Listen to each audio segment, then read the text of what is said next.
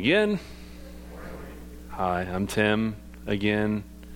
And Nathan, just to warn you, I had one job up here and I missed the tape. So if this is off kilter for the online people, I'm sorry. Anyway, hey, we are continuing on in our series Real Talk, and we will be talking this morning about Psalms of Disorientation. To bring you up to speed, we are talking about the Psalms in this series, and there are three kinds of categories of Psalms, and those are Psalms of Orientation, which we talked about last week.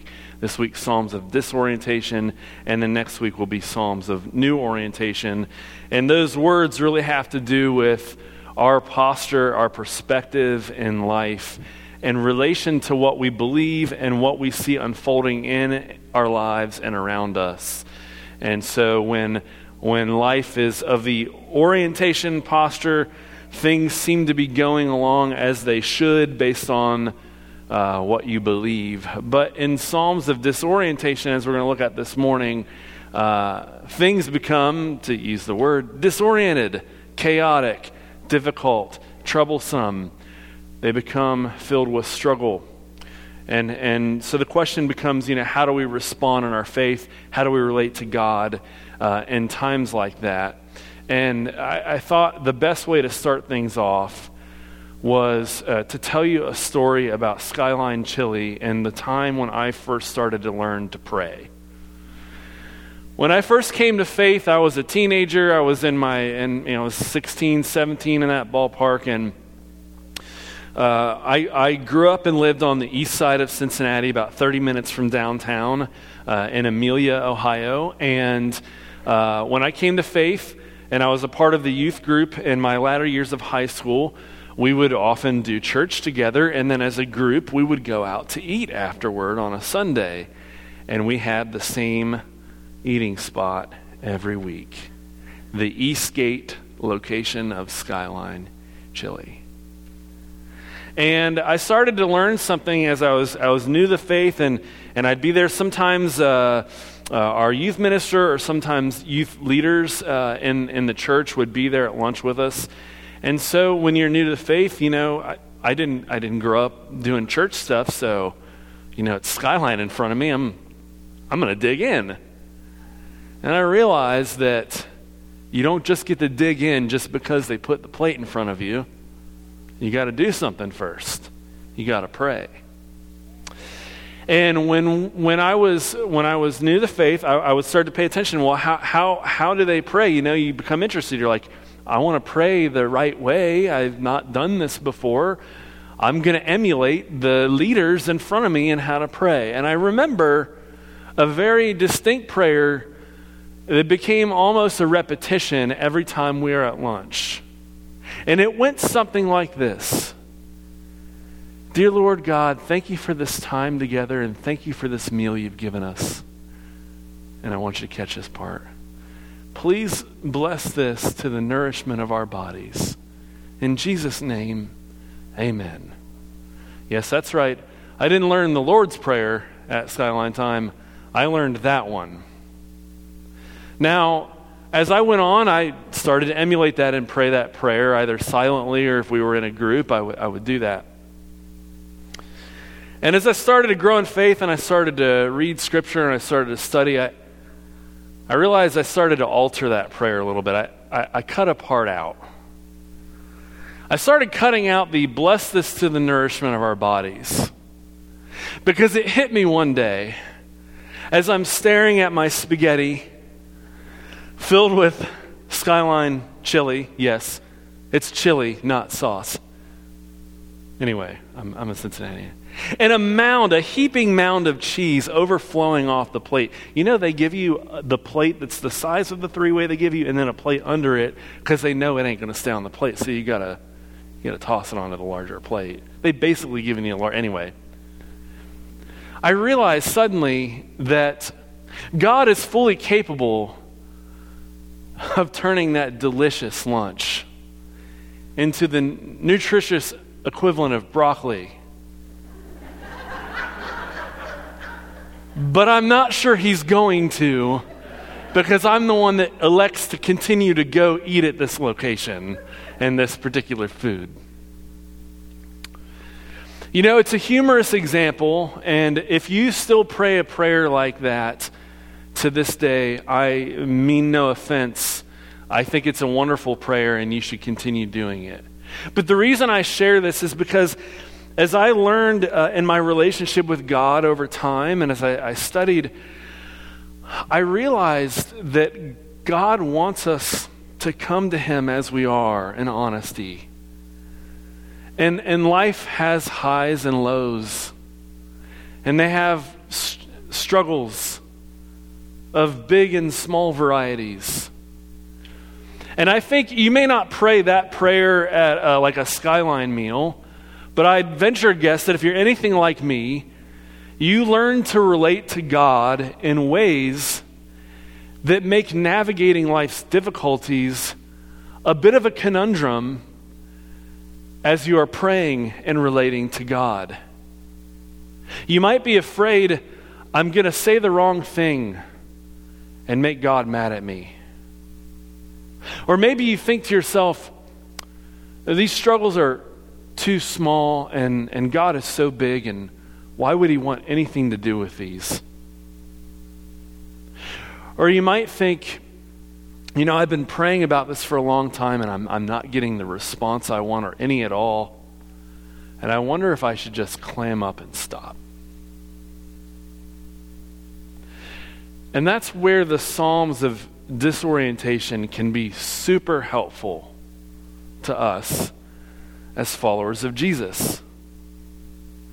And if anything, this morning, I hope to make the case that it's okay to experience the disorientation and chaos of life and go to our Heavenly Father in honesty and truth about how we're dealing with it. And I'm not just saying this on the basis of my feelings, but I'm going to approach it from what the Psalms say, what Jesus does in response to one of His disciples, and even when we get to communion today, how Jesus Himself prays to the Father when His hour has come. Now, I told you about a silly prayer and how I dealt with that at Skyline. Let me tell you about the most real prayer I have ever had in my life. And I apologize. I've worked in 2 different churches. This is the second one. And I'm also pushing 40, and I think that I'm starting to tell stories on repeat sometimes. So if you've heard this before, my apologies. When we were in the hospital to have Leo, many of you have heard me say before, my wife is a type 1 diabetic. It made her an immediate candidate for being induced and a surefire candidate for a C-section. But, of course, you know, our doctor and medical team wanted to, you know, try to not have to go those routes. But as things are progressing along, they started to notice that Leo's heartbeat was kind of blipping on the radar along the way. And so they started talking about C-section. And we eventually had to make that decision. Now, when we were there, you know, their first deal is to prep the operating room, and then they come in and they get Angie ready to go, and they wheel her out, and they hand me some, I'm pretty sure, extra large scrubs and a hat, which I probably didn't even need a hat. It's not like I would have. Anyway, I'm joking about the hat part. But they just hand me these and they say, all right, you wait here. We'll come get you when we're ready. And, you know, I've heard that in medical situations, they're able to go really fast. And in real time, it probably was pretty quick before they brought me back there. But it didn't feel quick to me.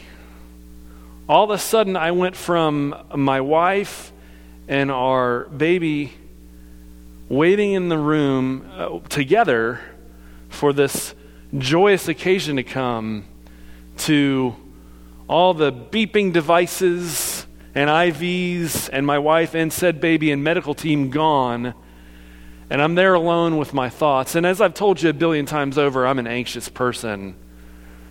So in this moment, I decided I need to pray because I was getting nervous. I was getting nervous because my wife was going to have an operation. The heartbeat was blipping. She's already a high-risk candidate. And all these things are going on in my mind. And so I just start praying to God. And I have not forgotten exactly what I said to God in the moment. What I told God then was I said, God, my wife just got wheeled back, as you know. And right now, I don't want some life lesson from a bad situation as much as I know you want me to grow and teach me. What I actually want right now is a healthy mom and a healthy kid. And I'm not going to shut up until I get it.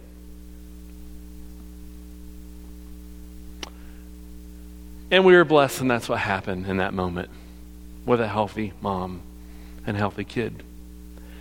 And let me tell you that since I do what I do for a living, I've been in many situations where I've met parents and children and grandparents and many people over praying in similar circumstances where they didn't get the answer that they wanted. And so that moment wasn't lost on me, which is why I got really real in the moment. But I knew that God was big enough to handle my bluntness in the moment. See, oftentimes when we learn about prayer and relating to God, we learn about being reverent. Is that a bad way of saying revelation? Anyway, sorry about that. We learn about being reverent to God. And we throw in the word Lord 50 million times in between every word that we say because we want to make sure we've said Lord enough to address him properly. Or maybe we want something specific, and so rather than just saying what we want, we throw in the if you wills and all those different things. And those are all good. In fact, as we're going to see from Jesus at the end today, asking for God's will to be done is a good thing. But as we'll learn from the psalmist, and if you read the Bible, if you read Lamentations, if you read the book of Job, you will find many instances where the people of God come to God in the rawness of the circumstances of their life, and they lay it all to bear for him, and he can take it. And in fact, often he admonishes them for it. Go ahead, read the end of the book of Job. Job's still the good guy even after, all the stuff he goes on. Anyway, that's another book for another day. So you're thinking, okay, well that sounds great, but where's the scriptural evidence? Well, it's found in Psalm 42. It's our psalm of disorientation today. It's one that I know that there's a song or hymn. I didn't grow up in church, so I don't always know the difference between which ones were hymns and which ones were Chris Tomlin songs. But I know this one turned into a song at some point. So you may be familiar with this psalm, and if you're not, that's okay. You can dive in with us here. But it's Psalm 42, and it starts at verse 1. It says, "As a deer longs for flowing streams, so my soul longs for you, O God. My soul thirsts for God, for the living God. When shall I come and behold the face of God? My tears have been my food day and night, while people say to me continually, 'Where is your God?' These things I remember as I pour out my soul, how I went with the throng and led them in procession to the house of God with glad shouts and songs of thanksgiving, a multitude keeping festival. Why are you cast down, O my soul? And why are you disquieted within me? Hope in God, for I shall again praise him, my help and my God. My soul is cast down within me. Therefore I remember you from the land of Jordan and of Hermon, from Mount Mizar. Deep calls to deep at the thunder of your torrents. All your waves and your billows have gone over me. By day the Lord commands his steadfast love, and at night his song is with me, a prayer to the God of my life. I say to God, my rock, why have you forgotten me? Why must I walk about mournfully because the enemy oppresses me? As with a deadly wound in my body, my adversaries taunt me. While they say to me continually, where is your God? Why are you cast down, O my soul? And why are you disquieted within me? Hope in God, for I shall again praise him, my help and my God. This psalm, the specific person behind it, we're not certain of. There are some psalms of David, and then in this particular case, this is from the Korahites, and so we're not given a particular name, but for lack of a better term, the psalmist here is giving words to God and prayer through song in a situation of distress, which is interesting because when we looked at David's psalm last week, it was also a distressing situation. And yet, what we see are two different ways of handling these distressing situations. Last week, because of the orientation of David and the posture of things and the understanding of faith, he gave us a psalm of confidence. Not confidence in his own might, but confidence in the God whom he serves and loves. But in this particular instance, we see the lack of confidence not in God, but in the individual psalmist. A lack of confidence in the sense that the psalmist repeatedly says, why is my soul downcast? I don't know if you caught this, the Hebrew in this psalm here, there's actually a word that is so rare. This is the only instance of it, and so it's uncertain what it even means. So translators had to reconstruct by context, and the idea that's happening here is that the psalmist is saying, hey, I used to lead masses or throngs of people to the place where God resides. And we used to worship loudly. So why is it someone like me can go and lead masses to God in awe and reverence and praise, and yet in this moment of despair be so downcast? And as the psalmist asks these questions, we get two water-related instances here, which I think is important to point out because, we have a tendency to take water for granted in our world in ways that those that lived in the biblical world did not. If you're thirsty, you go home and you turn on your faucet and you put a cup under it and you turn the faucet off and you take a drink. And hey, you want some relaxation in the heat? Go to the pool. Better yet, go to the beach. Experience the waves. Catch the sunlight. Build sandcastles. Avoid sharks. But for the biblical author here, number one, drinking water, clean water, safe water, that wasn't going to make you sick, was a little more difficult to come by, a little more scarce. There had to be more work to go into finding something safe to drink. Furthermore, the sea, the ocean, was a scary place. It was chaotic. It was scary to be at sea, especially if the storms came.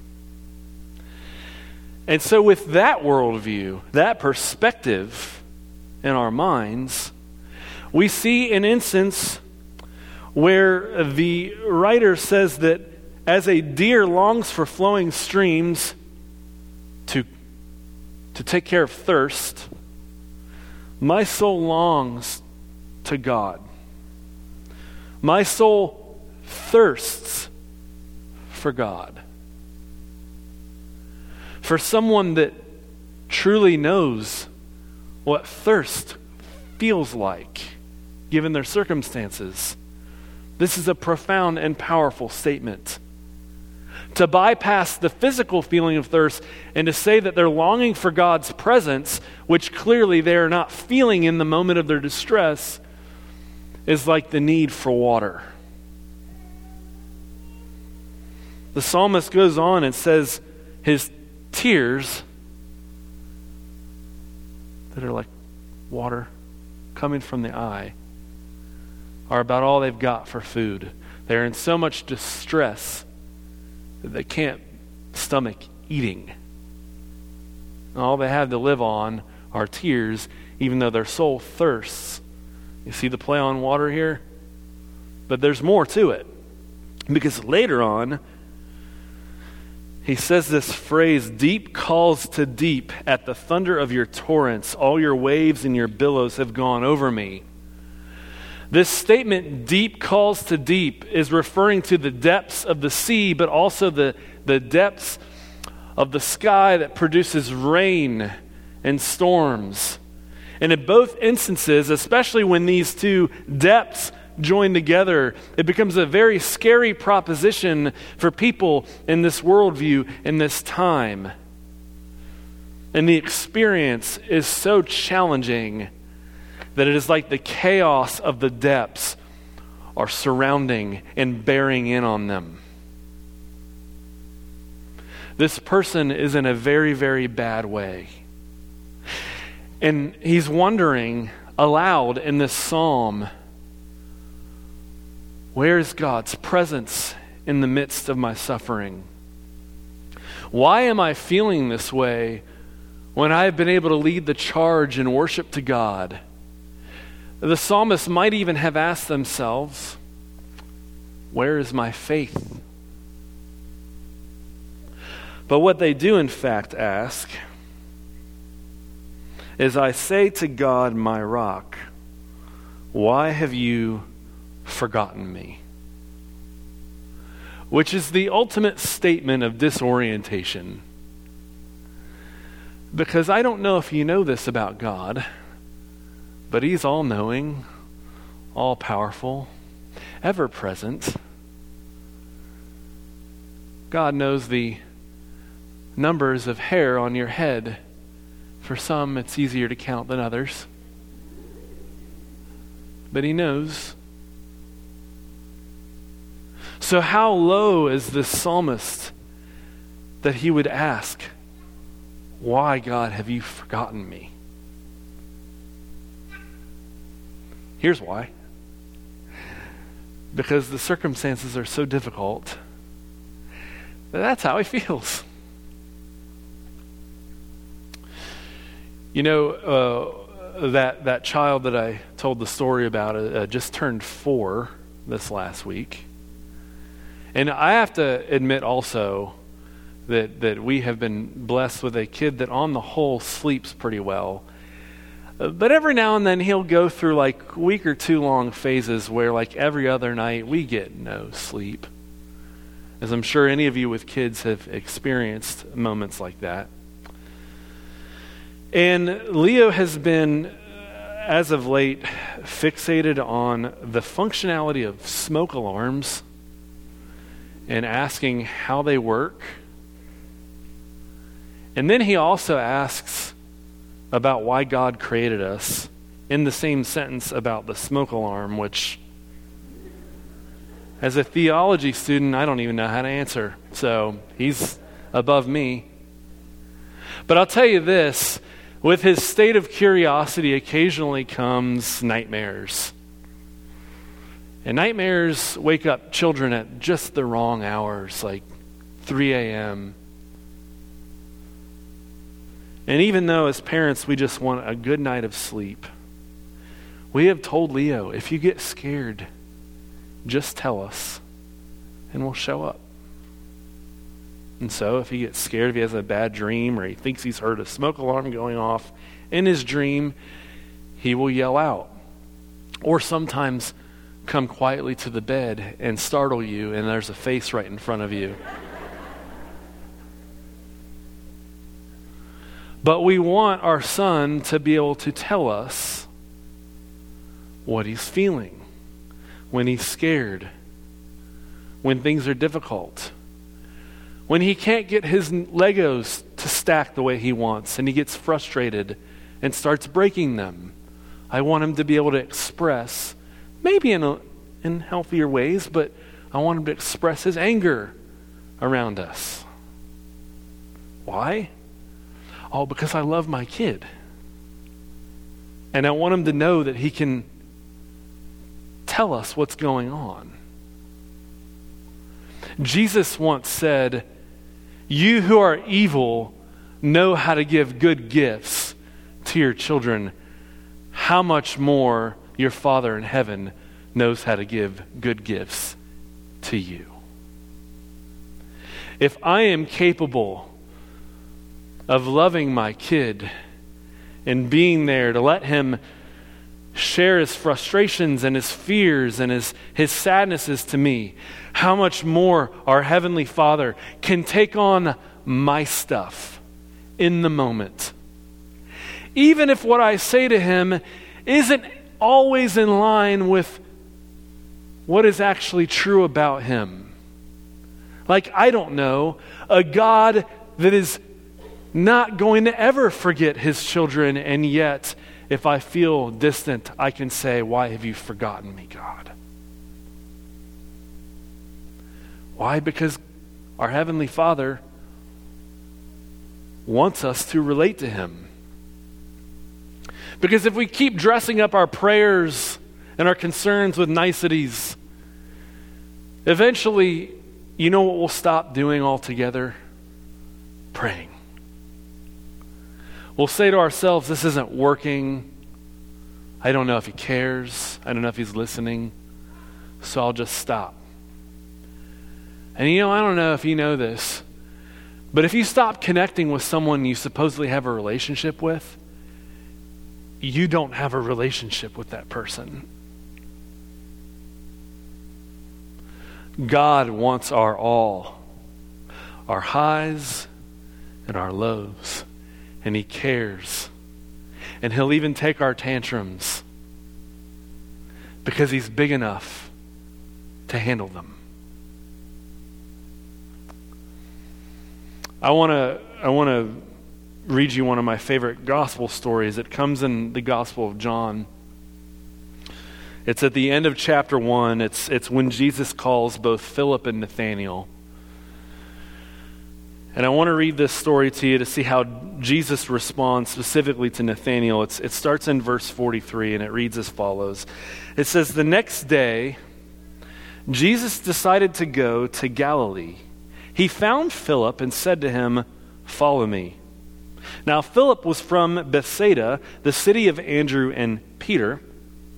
Philip found Nathanael and said to him, 'We have found him whom Moses in the law and also the prophets wrote, Jesus, son of Joseph, from Nazareth.' Nathanael said to him, 'Can anything good come out of Nazareth?' Philip said to him, 'Come and see.' When Jesus saw Nathanael coming toward him, he said to him, 'Here is truly an Israelite in whom there is no deceit.' Nathanael asked him, 'Where did you get to know me?' And Jesus answered, 'I saw you under the fig tree before Philip called you.' Nathanael replied, 'Rabbi, you are the Son of God. You are the King of Israel.'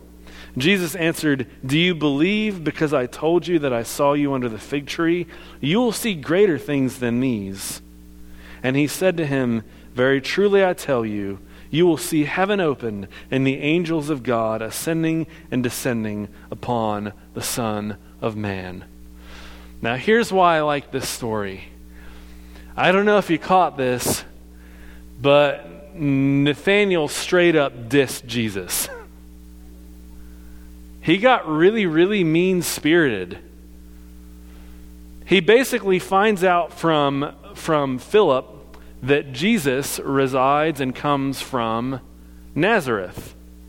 And so his response is, well, can anything good come from Nazareth? When Jesus sees Nathanael, he says to him, here's an Israelite in whom there is no deceit. And then he goes on to say that he saw him under the fig tree, which this is a big deal because there was no one around Nathanael under the fig tree, which is why this astounded him that Jesus would have known anything like that about him. But it also implies that Jesus' initial words to Nathanael means that Jesus knows that Nathanael's kind of a bit of a skeptic about who Jesus is based simply on where he resides. You know, if we're all honest, we've all probably had some sort of stereotype or prejudice that we've thought about other people based on how they look, where they come from, and all that stuff. And that's exactly what Nathanael's doing to Jesus. And do you know what Jesus does? I'll tell you first what he doesn't do. He doesn't say to Nathanael, how dare you insult me? You can't be my disciple. Depart from me, I never knew you. No, he engages him. He gets past the insult. He shows him exactly who he is. And even when Nathanael comes to the right conclusion about Jesus after that erroneous, prejudiced one, Jesus doesn't stop there. He says, oh, you believe because I saw you under the fig tree. You're going to see even greater things. I'm not just going to have you follow me despite that little remark you made. I'm going to let you see things that you can't even imagine yet. I'm going to take you on the inside. You're going to get to know me, and I'm going to get to know you, and you're going to be my disciple. Jesus, the Son, resembles the Father in this moment. Nathanael insults, and Jesus repays the insult not with a stone wall, but with open arms into his inner circle. Why? Because God is big enough to deal with our sin, our brokenness, our shame, our struggles. And he wants us in relationship with him despite them. Psalms of disorientation help us to see that in relating to God, we don't just have to dress everything up with the right words, and we definitely shouldn't run away from God and give him the cold shoulder when things are going tough. But to realize that real reverence to God is to recognize his grandeur and that he can take on all of those things that we carry within us and on our shoulders, and we can bring them to him, and he will not turn away from us.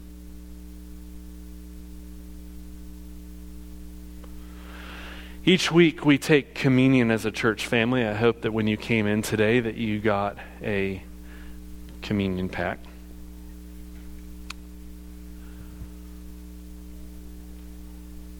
One of my favorite New Testament stories is the story of Jesus at the Mount of Olives. He asks his inner three, Peter, James, and John, to come with him as he goes to pray because his hour's at hand. He knows what's coming. He knows he's going to be betrayed into the hands of sinners, that he's going to go through a sham trial, that he's going to be handed over to the Romans to be crucified. And along the way, as he took his disciples on, showing them the kingdom and teaching them the ways of the kingdom, at different points he would stop and tell them, the Son of Man is going to be handed over to the Gentiles and be crucified. But on the third day, rise again. Jesus knew the outcome after the outcome, and he trusted in the Father for that plan to unfold to fruition. And yet in that moment at the Mount of Olives, when his three closest friends can't keep awake because it was too late at night, they had worked too hard, they had heard too much, they had walked too far, that Jesus, in his pleas to get them to stay awake, eventually realizes he's on his lonesome. And he prays a prayer to his Father in heaven. And he says, Lord, if you are willing, please take this cup from me. But not my will, but yours be done. Even Jesus, when his hour had arrived, the thing he came to do, the thing he warned his disciples was going to happen, the trust in the Father that he would not remain in the tomb but be raised from the dead on the third day, and yet he still knew the torture, the hardship that he was going to face. And in his moment of being fully human and fully divine, he prays to the Father and asks that he would take this cup from him. One last time, which I can only imagine that it was always on his mind, and he probably prayed that before that point. Does it have to be this way? Do I have to go through that? Do I have to be arrested? Do I have to be tortured? Do I have to go to the cross? Father, please take this cup from me. Jesus had a heavenly Father that he could be honest with. When he didn't want to face the torment at hand, he asked that it be removed. And yet, when it was apparent that it was the only way, he still went to the cross for us.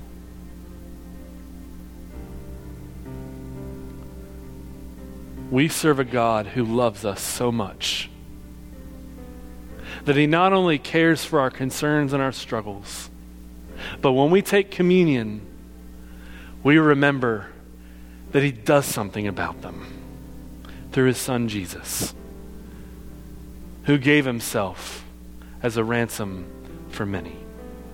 So I'm going to ask that you take a moment to contemplate and consider God's love for us as evidenced by his Son Jesus. And after that moment of quiet, we will take communion together as one church family.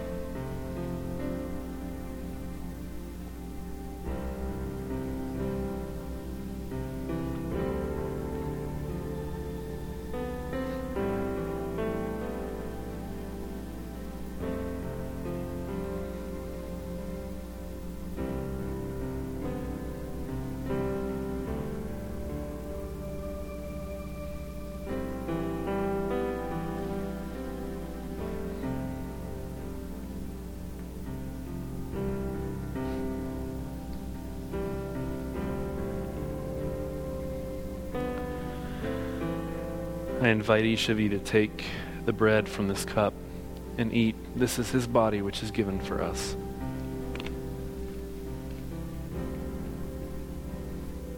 In the same way, I invite you to take and drink from this cup. This is his blood, which is poured out for us.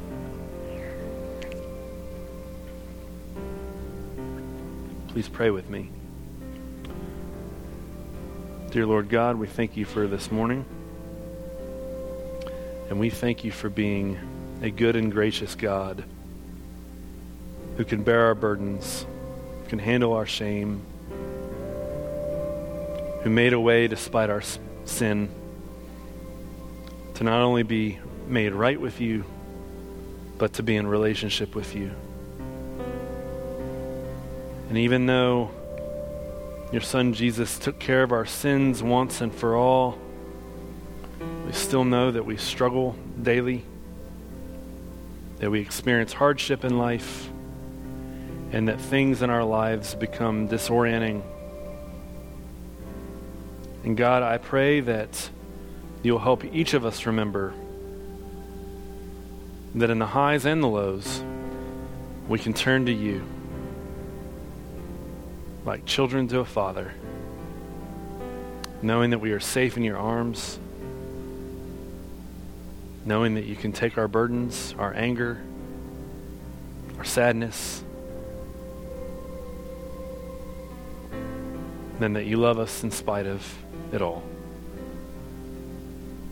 Help us to remember that, not just as a nice reminder, but as an encouragement to continue to come to you each day so that we can glorify you in all that we do. And it's in your son Jesus' name we pray. Amen.